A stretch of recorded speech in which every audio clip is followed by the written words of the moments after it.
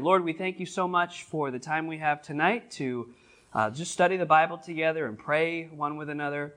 Lord, I pray that you just help this to be a profitable time, help us to honor and glorify you with it. In Jesus' name I pray, amen. Go ahead and find your places there. Revelation chapter number 6. Revelation chapter 6 tonight.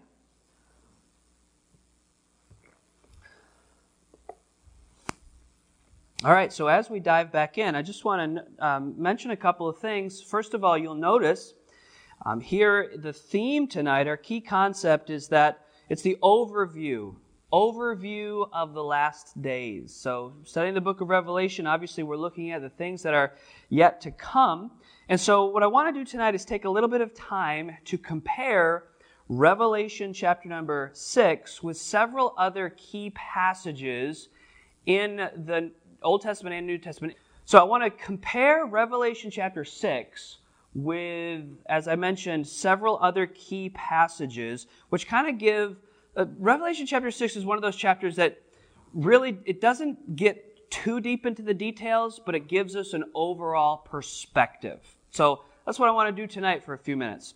So previously in the book of Revelation, let's kind of back up and think of where we've come from and where we're at.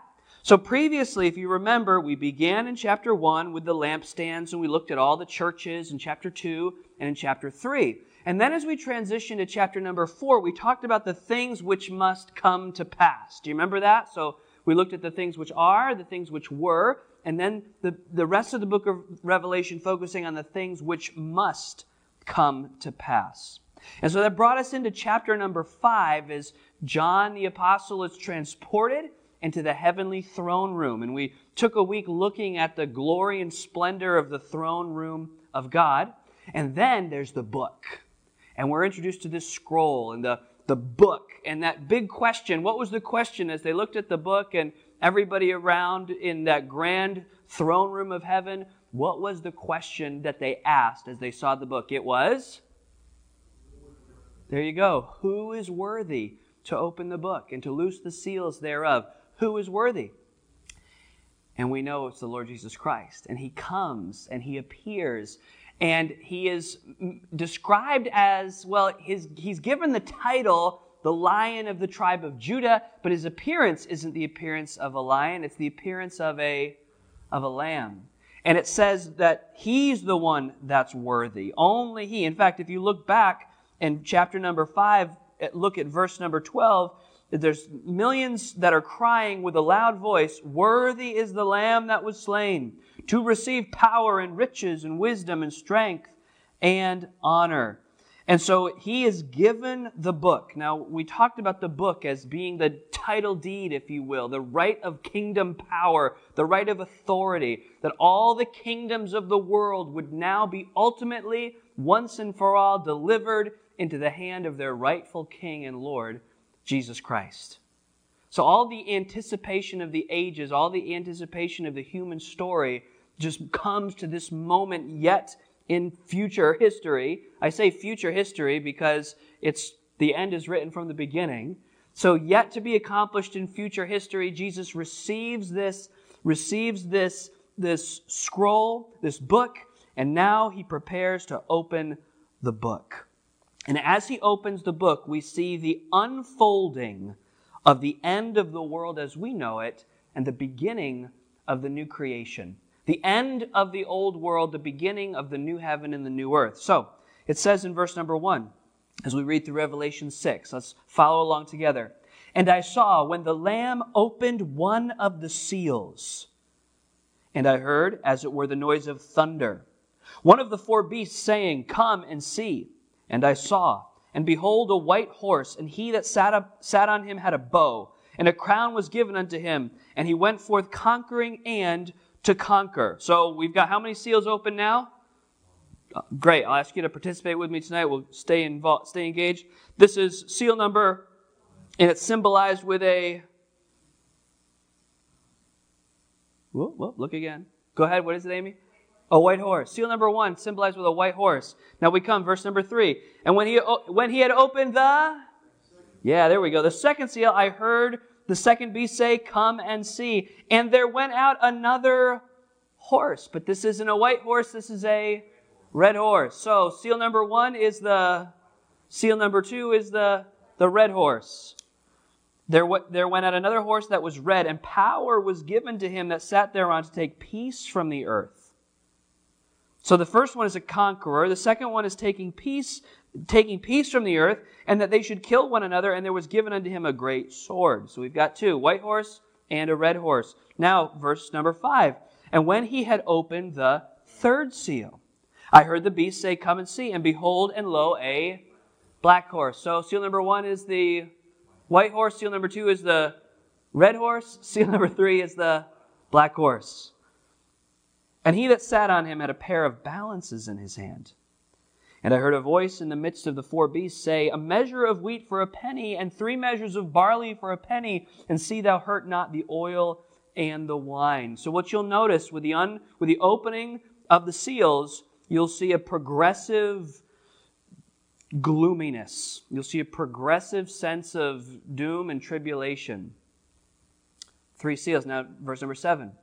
And when he had opened the 4th seal, I heard the voice of the 4th beast say, "Come and see." And I looked, and behold, a pale horse.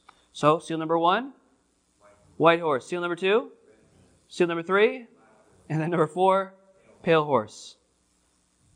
And I looked, and behold, a pale horse, and his name that sat on him was Death, and hell followed with him. And power was given unto them over the 4th part of the earth to kill with sword and with hunger and with death, with the beasts of the earth.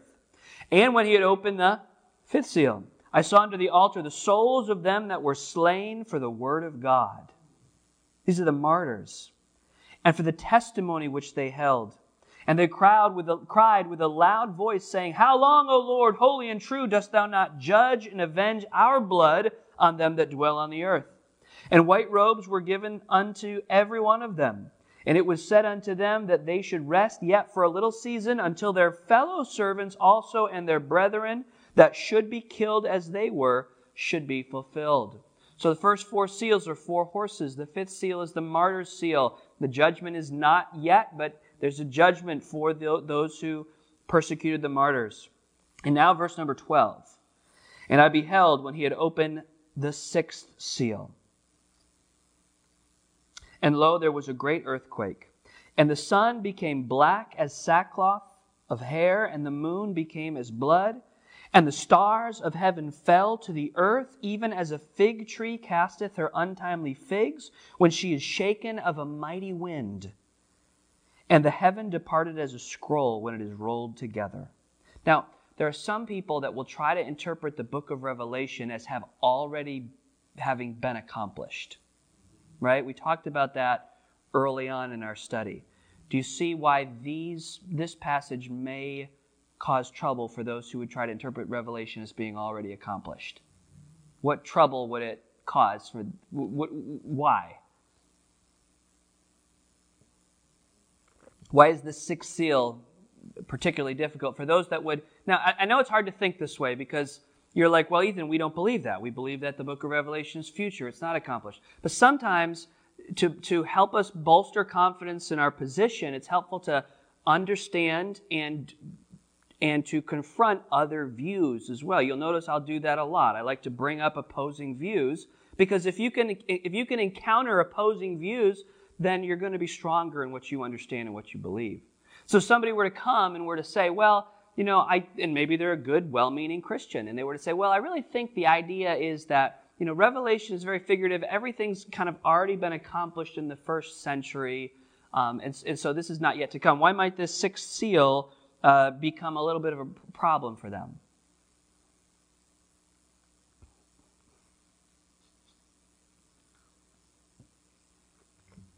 Does anybody, am I framing this well, or am I not framing this right? For instance, all of these other ones, a red horse, a black horse, a white horse, they're not very specific, right?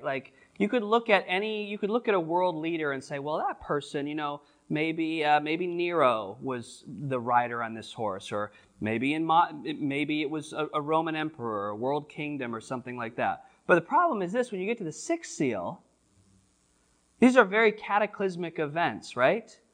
These are not events that could be explained. Oh yeah, there was a big thunderstorm around this time, and that kind of explains this. Look what it says.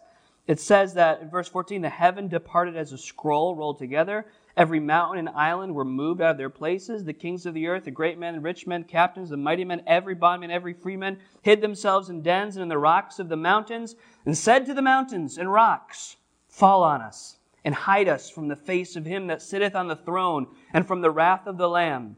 For the great day of his wrath is come, and who shall be able to stand? It's pointing to an ultimate and a level of intensity and judgment that really can't be explained by anything that the world has ever experienced before. Now, as you study the book of Revelation, the chronology gets really difficult. If you've studied Revelation before, there are lots of different ways to look at the chronology of the happenings, because you know there's going to be, we've seen seals, but then there's also going to be trumpets, and there's going to be bowls, and there's going to be a whole sequencing of events.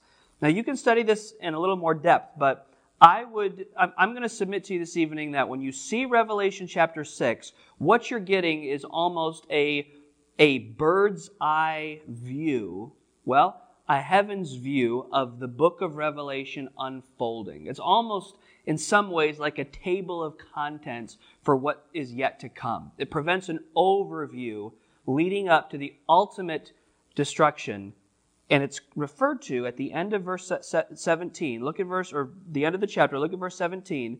This all is referred to. The people that are running and they're hiding and they're in fear, they're referring to this as what? In verse number 17. They're referring to it as what? The great day of his wrath is come, and who shall be able to stand? If you like to mark things in your Bible, I would mark that the great day of his wrath. And that is what throughout the Scripture would be referred to as the day of the Lord.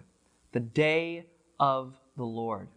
And that is a theme that you find all throughout the Scriptures. And there's a seventh seal as well. That's not until chapter number 8. So what we're going to do with the rest of the time that we have is, rather than look in detail at each of the seals, I want to do that comparison to understand this idea of the overview, what we're referring to as the great day of the Lord. Okay, and next week we'll come back and look at the seals individually. So, there are other passages of Scripture, 3 in particular that I'd like to discuss with you tonight. One is in Daniel, the other is in Matthew, and the third is in 2 Thessalonians. And so all 3 of these passages, what they do is they have correlations to Revelation 6 in that they outline the last days. So journey back with me to Daniel chapter number 9. Daniel 9.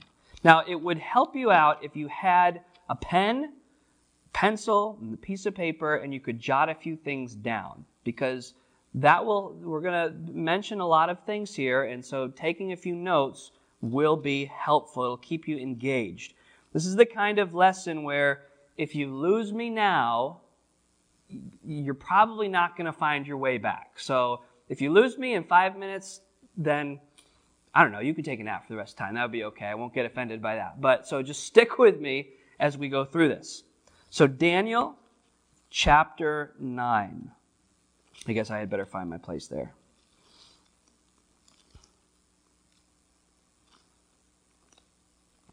So remember, if you were in the first century reading the book of Revelation, you would have a solid understanding of the prophecies of Daniel. You would have known this. You would have learned these passages growing up in synagogue. These are messianic prophecies. They would have been some of the most popular teachings of the day. So in Daniel chapter 9, there's a lot that's happening. The children of Israel are in captivity in Babylon, and there's prophecy that they're going to make it back, and Israel is going to be reestablished. And so here in Daniel chapter 9, I'd like you to pick it up in verse number 24. there's more context, and just to give you an idea, there's been a vision that Daniel has seen, but really we get to the heart of the prophecy that Daniel sees in chapter number 9, verse 24. So here comes the vision that's given to Daniel. 70 weeks. Write it down. You can write the number 70 down if you'd like, or underline it. 70 weeks are determined upon thy people and upon thy holy city. Upon thy people and upon thy holy city. So we've got a few key concepts here. First is 70 weeks. Then we have thy people and upon thy holy city. Can anyone tell me who are the people? Who are Daniel's people? Or God's people? Who would this be? The Jews. This is Israel as a nation. 70 weeks are determined upon thy people. So, this period of time of 70 weeks, who does it pertain to? It pertains to Israel, the Jews. And not just a people, but a location. The location is what? Jerusalem. Exactly, the holy city. So, 70 weeks regarding who? And where? Jerusalem. Now, in the book of Revelation, much of what is going to take place is going to center on the nation of Israel, not the Gentiles, but the nation of Israel, and the focal point is going to be the city of Jerusalem. Now, 70 weeks are determined to finish the transgression, to make an end of sins, and to make reconciliation for iniquity, and to bring in everlasting righteousness. Now, the Jewish people up until Christ, they were focused not so much on the everlasting righteousness, but they were focused primarily on what? Kingdom reestablishment, right? That's their focus. But there's more to this. There's going to be a reconciliation. There's going to be an end of sins. I mean, think about that. An end of sins. Reconciliation for iniquity. Everlasting righteousness. And to seal up the vision and the prophecy and to anoint the most holy. What would be the term for the anointed most holy one? What's the term we're familiar with? That's a good guess. That is not it, though. It's Christ or Messiah. Jewish would be Messiah, Greek would be Christ. So this prophecy is all bringing us to the Messiah. But it's 70 weeks. That's interesting, right? Know therefore and understand that from the going forth of the commandment to restore and build Jerusalem, they're in Babylon. King Cyrus is going to say, you can now go and rebuild your city, Jerusalem. Right? That happened. From that time until the Messiah, the prince, shall be 7 weeks and 62 weeks. How many is that? 7 weeks, 62. 60 is 60, 62 plus 7 comes out to 69. So we have 70, and then what's the next number? 69. We're missing 1. This is the math week, okay? We're missing 1 week. Now, we know that this can't be referring to weeks of days, right? Because it just wouldn't have happened. So this would have happened in a couple of months here, and none of this took place. So it's been best to understand that we're not talking about weeks of days, but rather it's referring to weeks of years. So weeks of years. So understanding that that there are 1 week would equal how many years? If it's a week of years, 7 years. So the first would be this period of several hundred years that would be leading up. Now, there are some scholars that have mapped this out, and they've actually come up with some calculations that you could make a very strong case that the period of time that elapsed from what we know to be the decree to build Jerusalem and to the birth of Christ would equal that 69 weeks of years. I'll let you study that in more detail later. For now, you just have to mark that down. So, from the rebuilding of Jerusalem from the order to go be to Jerusalem to the birth of Christ is the 69 weeks. You tracking with me so far? Okay. Now, it says, verse 25, knowing that from the going forth of the commandment to restore and build Jerusalem to the Messiah, the Prince, shall be 7 weeks and 62 weeks. The streets shall be built again, and the wall even in troublous times. And after 62 weeks, Messiah shall be cut off, but not for himself. And the people of the prince that shall come shall destroy the city of the sanctuary, and the end thereof shall be with a flood, and unto the end of the war desolations are determined. So now Messiah has been killed. He's been cut off. There's a desolation. And verse 27, the one who brings the desolation, he shall confirm the covenant with many for what? Here's our missing week. Here's the 70th week. He shall confirm the covenant for many with 1 week, and in the midst of the week. So how many years? The middle of the week is what? I heard it. 3.5. He shall cause the sacrifice and the oblation to cease, and for the overspreading of abominations he shall make it desolate, even until the consummation, and that determined shall be poured upon the desolate. Now these prophecies were given in a bit of a haze, in a bit of darkness, and a bit of uncertainty. Jesus is then going to expound upon this even more. Paul is going to expound on it even more. Then we get to Revelation where it's fully unpacked. So what I believe we're seeing, there's two possibilities. What you're seeing in Revelation chapter 6 is the unfolding either of the last 3.5 years of this week, or the full, I believe it's the full 7 years of Daniel's 70th week is what you're getting an overall picture of in Revelation chapter number 6. Are you with me so far?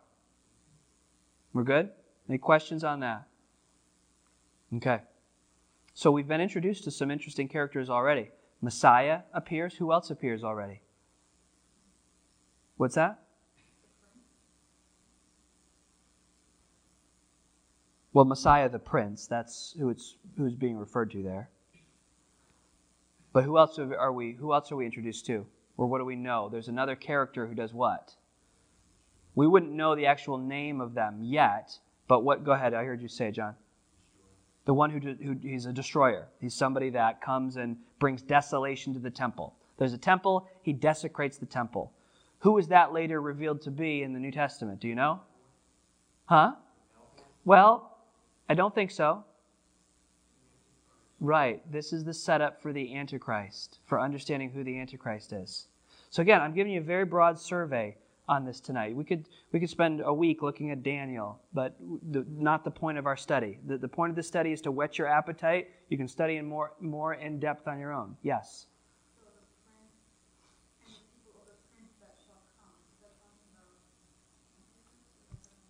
What verse are you in?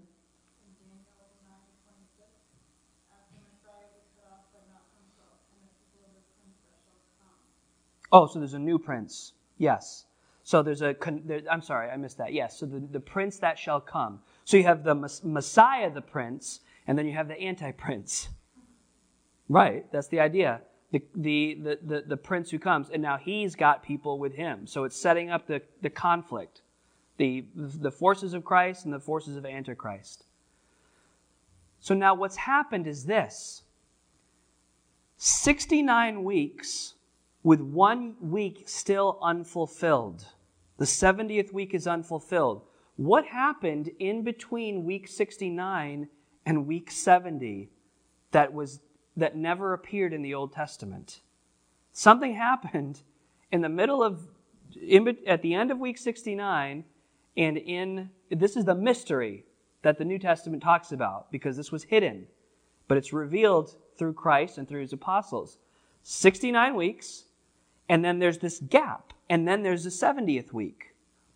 Somebody tell me what happened between 69 and 70. I know you know it, right? Anybody else knows it? What? It's church. Or also referred to in the Scripture as the times of the Gentiles. This was God's full plan, was to create His kingdom, not just a Jewish kingdom, but a kingdom of all people. But now, at the end of the church age, with the rapture of the church, Daniel's 70th week is going to resume. It's going to pick up. And the characters that we see will be involved in it. And it's also referred to as the day of the Lord. Now, everybody wonders about this. Forever, people have wondered, well, when will the end of the world be? Right? It's nothing new. In fact, they asked Jesus. So go back to Matthew 24. Go forward now to Matthew 24. Matthew and verse number 24.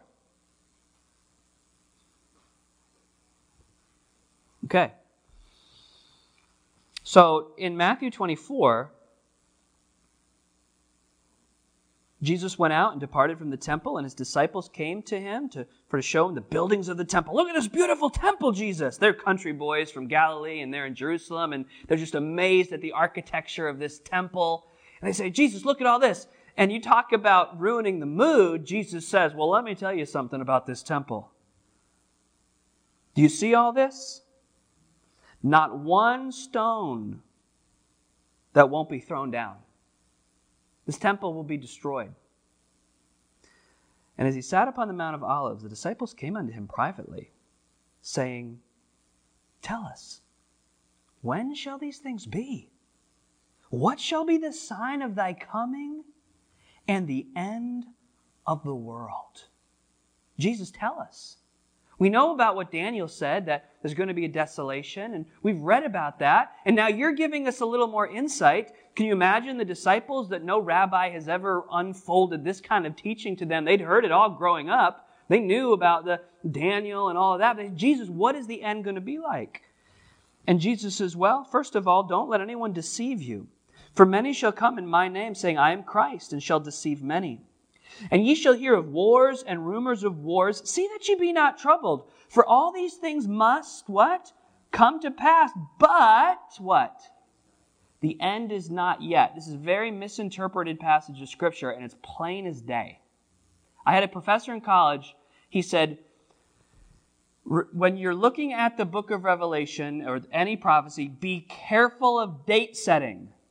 We know that, right? Many a well-intentioned movement has been sidetracked by a founder who said, Jesus Christ will return on this date at this year. That's been happening for a long time. So I think as Baptists, we understand that. Like, something we know, don't set the date. You don't know the date. But he also, this professor also said this, and this stuck with me. He said, don't just beware of date setting, but beware of stage setting. And I think that's a good point too, because the stage has been set for the return of Christ since when? Since he ascended into heaven. The stage has been set.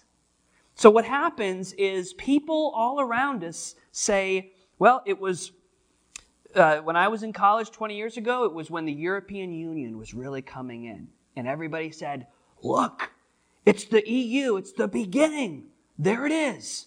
The stage is set. And before that, it was the United Nations. But the stage was set. And before that, there's a before. You know, a before. And then in the, how many of you, I don't know, some of you might be old enough to remember when people were all freaked out about credit cards. Who remembers that? Because, there are Christian people that said, the credit card, buying and, listen, I'm all for understanding that, yes, the fact that all of these things are happening shows us clearly that it's no problem at all for the things in the end times to take place. I get that. But at the same time, it does not mean that the return of Christ is coming this year or in 1,000 years. It's irrelevant to that. because no man knows. And in fact, Jesus, have you ever heard somebody say, look at all these earthquakes and natural disasters? It must mean that Jesus is what? He's about to come. We should be looking for Jesus not because of the events in the world, but because he said he was going to come. He said that his return was at hand. It's always been at hand. But we don't need the proofs of the quote-unquote signs of the times. And in fact, sometimes I think it makes Christians just look a little bit silly because we don't need all of these things to point to.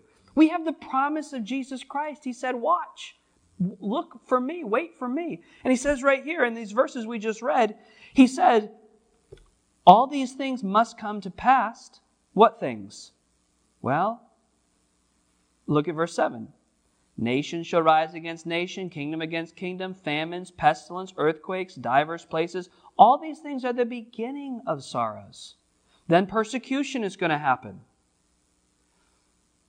Verse 11, false prophets will rise up. Verse 12, the love of many shall wax cold. But he that shall endure to the end, the same shall be saved. And not only that, but the gospel will be preached in all the world to all nations. And what? Then shall the end come. And then shall the end come. So it's not that we look around at all these things. Now Jesus gets very specific. And in fact, the signs of the return of Christ are not signs for the rapture. They're signs for the day of the Lord and the final judgment. Because now he says in verse 15, when you therefore shall see the abomination of desolation, spoken of by who? Hey, we looked at that. Spoken of by Daniel the prophet, stand in the holy place. Then let them which be in Judea flee to the mountains. Let him which is on the housetop not come down to take anything out of his house. Neither let him which is in the field return back to take his clothes. And woe unto them that are with child, and to them that give suck in those days. But pray ye that your flight be not in the winter, neither on the Sabbath day. For then shall be great tribulation, such as was not seen since the beginning of the world to this time, nor ever shall be. And except those days should be shortened, there should no flesh be saved, but for the elect's sake, those days shall be shortened.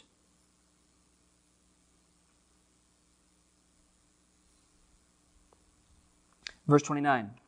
Immediately after the tribulation of those days. Now here's a passage that's similar to where we began in Revelation, right?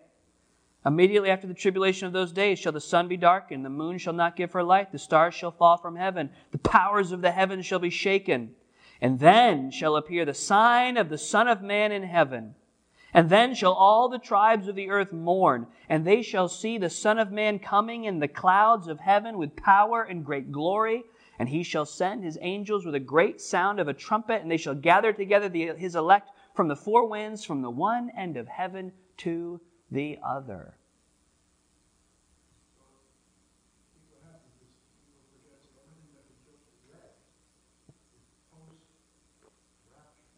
Everything that we just read has nothing to do with the rapture.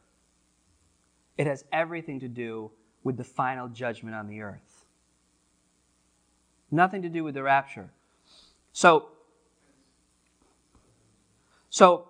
And it's centered, Jesus is telling you here, Jesus is telling you in this verse that he is referencing what other scripture? Daniel, which applies to whom? Who does Daniel's prophecy apply to? Does it apply to the church? It applies to Israel in Jerusalem. Jesus is expounding on that. You see, when Jesus speaks in Matthew 24, the church age has not begun yet. It begins with his death and his resurrection and the day of Pentecost. He's speaking regarding Jerusalem. There they are at the temple. When is all this going to be fulfilled? Let me tell you, Revelation is now unfolding that. The timing of the rapture is a separate issue. The rapture of the church is not even discussed until the Apostle Paul explains it. Jesus nowhere in this passage indicates the rapture of the church.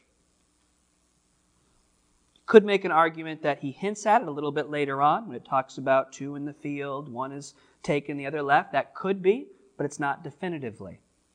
He's speaking about primarily here, the focus, I believe, has to be on the 70th week of Daniel. This is what Jesus referenced. He said it. He said, I'm talking about Daniel's prophecy. Any questions so far? Now we'll conclude with the rapture issue. But how many of you have heard this many times, all of this applying to the rapture? Yeah, right? Most of us have. We grew up with that mind. It's just poor, careful exposition. It's not careful exposition. Scary movies, yeah. Yeah, all that stuff. Now, that doesn't change the impact of the message, though, because all these things are going to happen. It's just a sloppy chronology. It's just a sloppy, rightly dividing the Scriptures. This is referring to what all throughout the Old Testament is referred to as the great and terrible day of the Lord. It is what the people in Revelation in chapter 6 at the end say, the great day of his wrath is come. Everything that is prophesied has happened. And it's not until, I believe, toward the end of the saga of Revelation that people finally realize, oh my goodness, this is the day of the Lord. So, now the Apostle Paul helps us think about the rapture issue. He does this in 1 and 2 Thessalonians. So first make a quick pit stop. We don't need to say a lot about this, but make a quick pit stop in 1 Thessalonians. I don't have that on your notes, but let's stop quickly in 1 Thessalonians.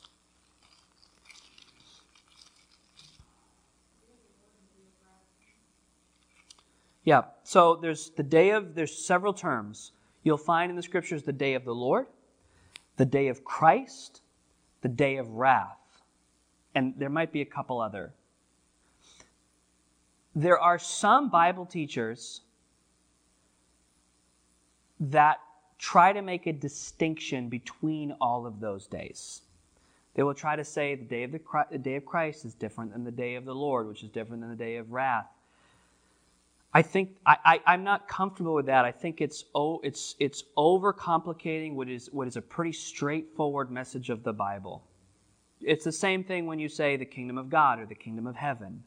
There's a whole movement called hyper-dispensationalism that tries to divide all of these things up. I think it's pretty straightforward that we're talking about the same events. It's the day of the Lord. So, I said to go 1 Thessalonians, right? So, 1 Thessalonians, look at chapter number 4. 13. I would not have you to be ignorant, brethren, concerning them which are asleep, a.k.a. dead, those who have died, who are believers. Don't be so sorrowful, even as others which have no hope. For if we believe that Jesus died and rose again, even so them also which sleep in Jesus will God bring with him. For we say unto you by the word of the Lord, that we which are alive and remain unto the coming of the Lord shall not prevent. We're not going to go before. That's that prevent means go before. We shall not go before those which are asleep. For the Lord himself shall descend from heaven with a shout, with the voice of the archangel, and with the trump of God, and the dead in Christ shall rise first. Then we which are alive and remain shall be caught up together with them in the clouds to meet the Lord in the air, and so shall we ever be with the Lord. Wherefore, what's he want them to do? Comfort one another. So the Thessalonians, they're all worried. Like, man, our friends, they've died and Jesus hasn't come back yet. What's going to happen? And Paul says, didn't you know there's going to be a resurrection? And not only is there going to be a resurrection, but there's going to be a great catching up. The ones who are alive are going to be caught up in the air. And they're like, whoa, we didn't know about that. Yeah, the Lord told us. There'll be a resurrection, and so they are comforted. But some time goes on, and they get worried some more. They're going through some real troubles and some real trials, and they're just really concerned. So now Paul has to write another letter to them. In 2 Thessalonians chapter 2, we see this. Now we beseech you, brethren, by the coming of our Lord Jesus Christ. What is he referencing? Well, what did he just what had he already written to them about in the first epistle? The coming of the Lord Jesus Christ. He says, guys, listen, you got to go back. And I want to beseech you, I beg you, listen to me. Because of the coming of the Lord Jesus and by our gathering together unto Him, I don't want you to be shaken in your mind. Don't be troubled. Neither by spirit, nor by word, nor by letter from us, as that the day of Christ is at hand. What is he saying? He's saying this. The church had thought that they were going through the day of the Lord. He told them that Jesus is going to return, but they're under the impression, well, He hasn't come yet and we're going through suffering. We must be going through this terrible time of wrath.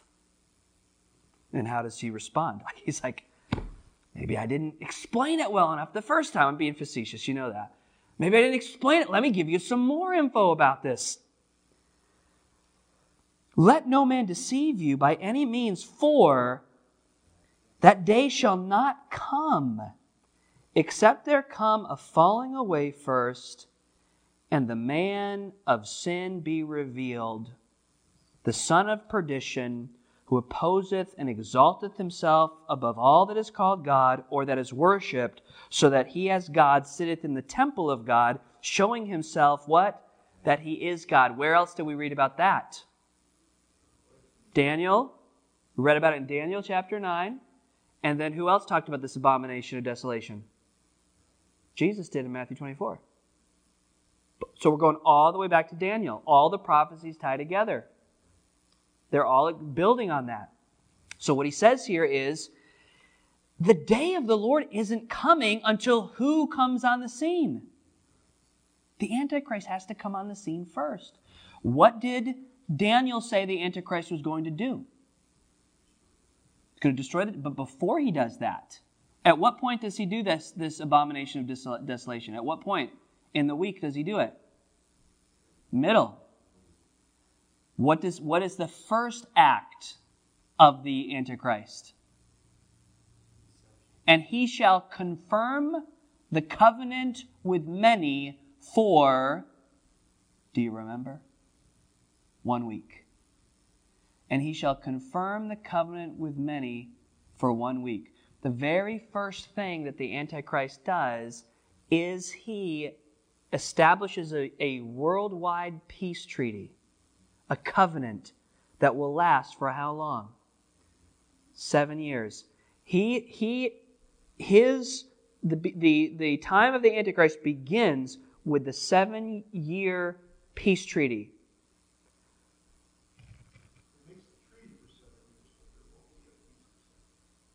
Correct.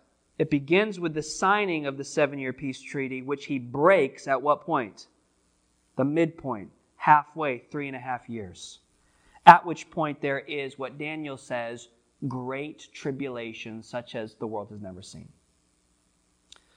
So the question is this.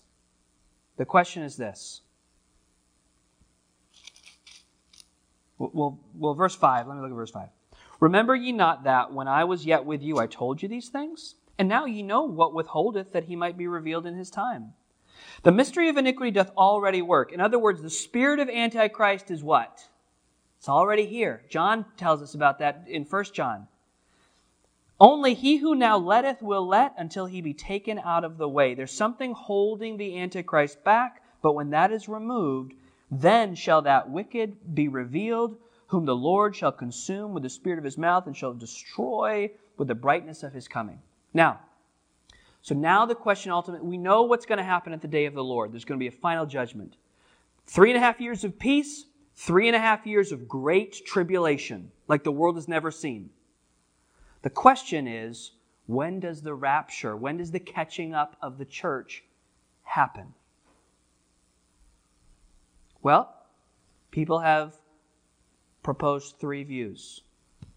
Some say it happens at the very end of the tribulation. Those who believe in a literal rapture, there are 3 views. Some say it happens at the end of the tribulation. In other words, it's not until the very end that the day of the Lord is about to happen. Jesus comes, he pulls the church out, and he annihilates the Antichrist and the forces of evil. And that's called a post-tribulation view. The very end, that's when the day of the Lord is. Then there are those who say, no, it happens somewhere near the midpoint. They say that, well, and they take it from this passage, which says that he's not really revealed until he commits that abomination of desolation. So the church is removed right before. The third, and I always save the best for last, is the pre-tribulation view. That everything, all of the events that we read about in Revelation, all the events of Daniel's 70th week, all of that encompasses the day of the Lord as a major event. And it is the church is removed. For instance, Paul's motivation, one of the evidences for that is Paul's motivation in writing this. He wants to give them confidence. He wants to give them assurance. He says, listen, I don't want you to all be freaked out that he didn't say it quite like that, but I don't want you all to be in a panic. This has happened to you. Listen, that man of sin is going to come first before any of that happens. And you're not going to experience the day of Christ. I beseech you by the coming of the Lord. Remember the coming of the Lord that I told you about back in the first letter? That's going to happen to prevent you from having to deal with this man of sin, this wicked one. And there's other evidences for that, but I'm giving you the overall picture.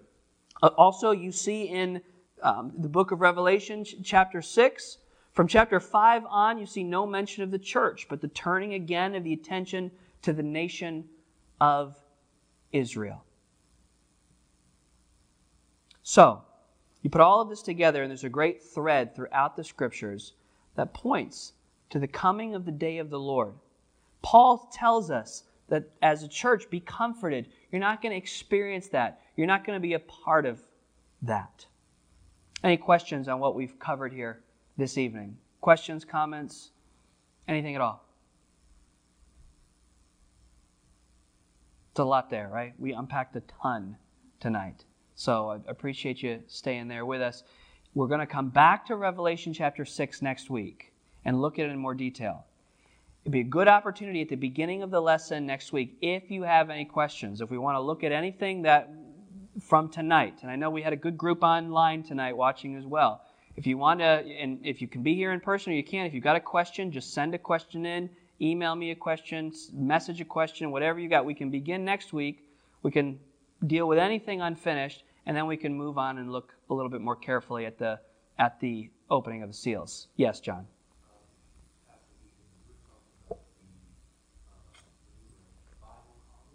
Yeah.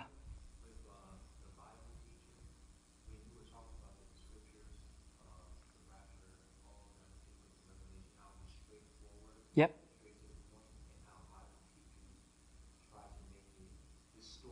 Right. Sure.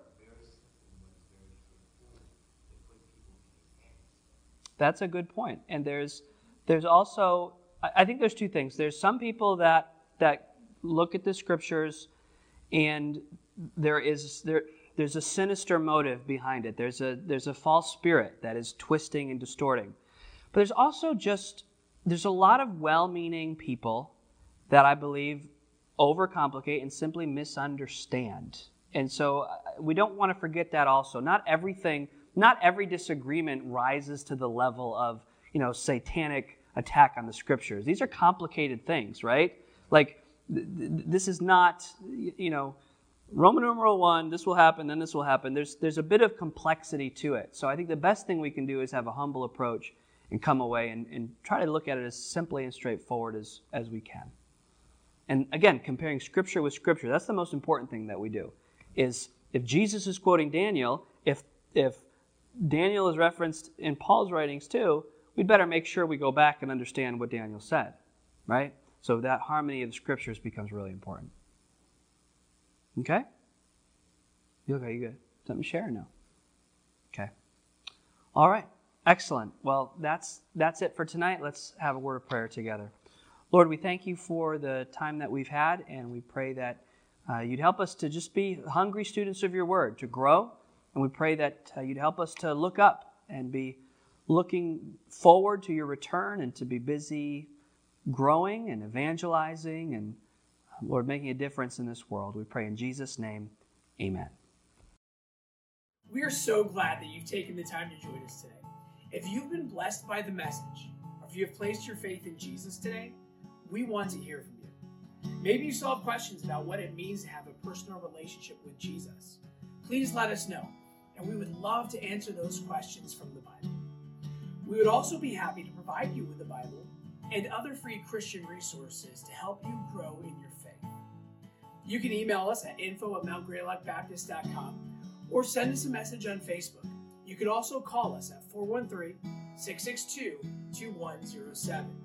We would love to hear from you, and our desire is to be a blessing to you in any way that we can. God bless.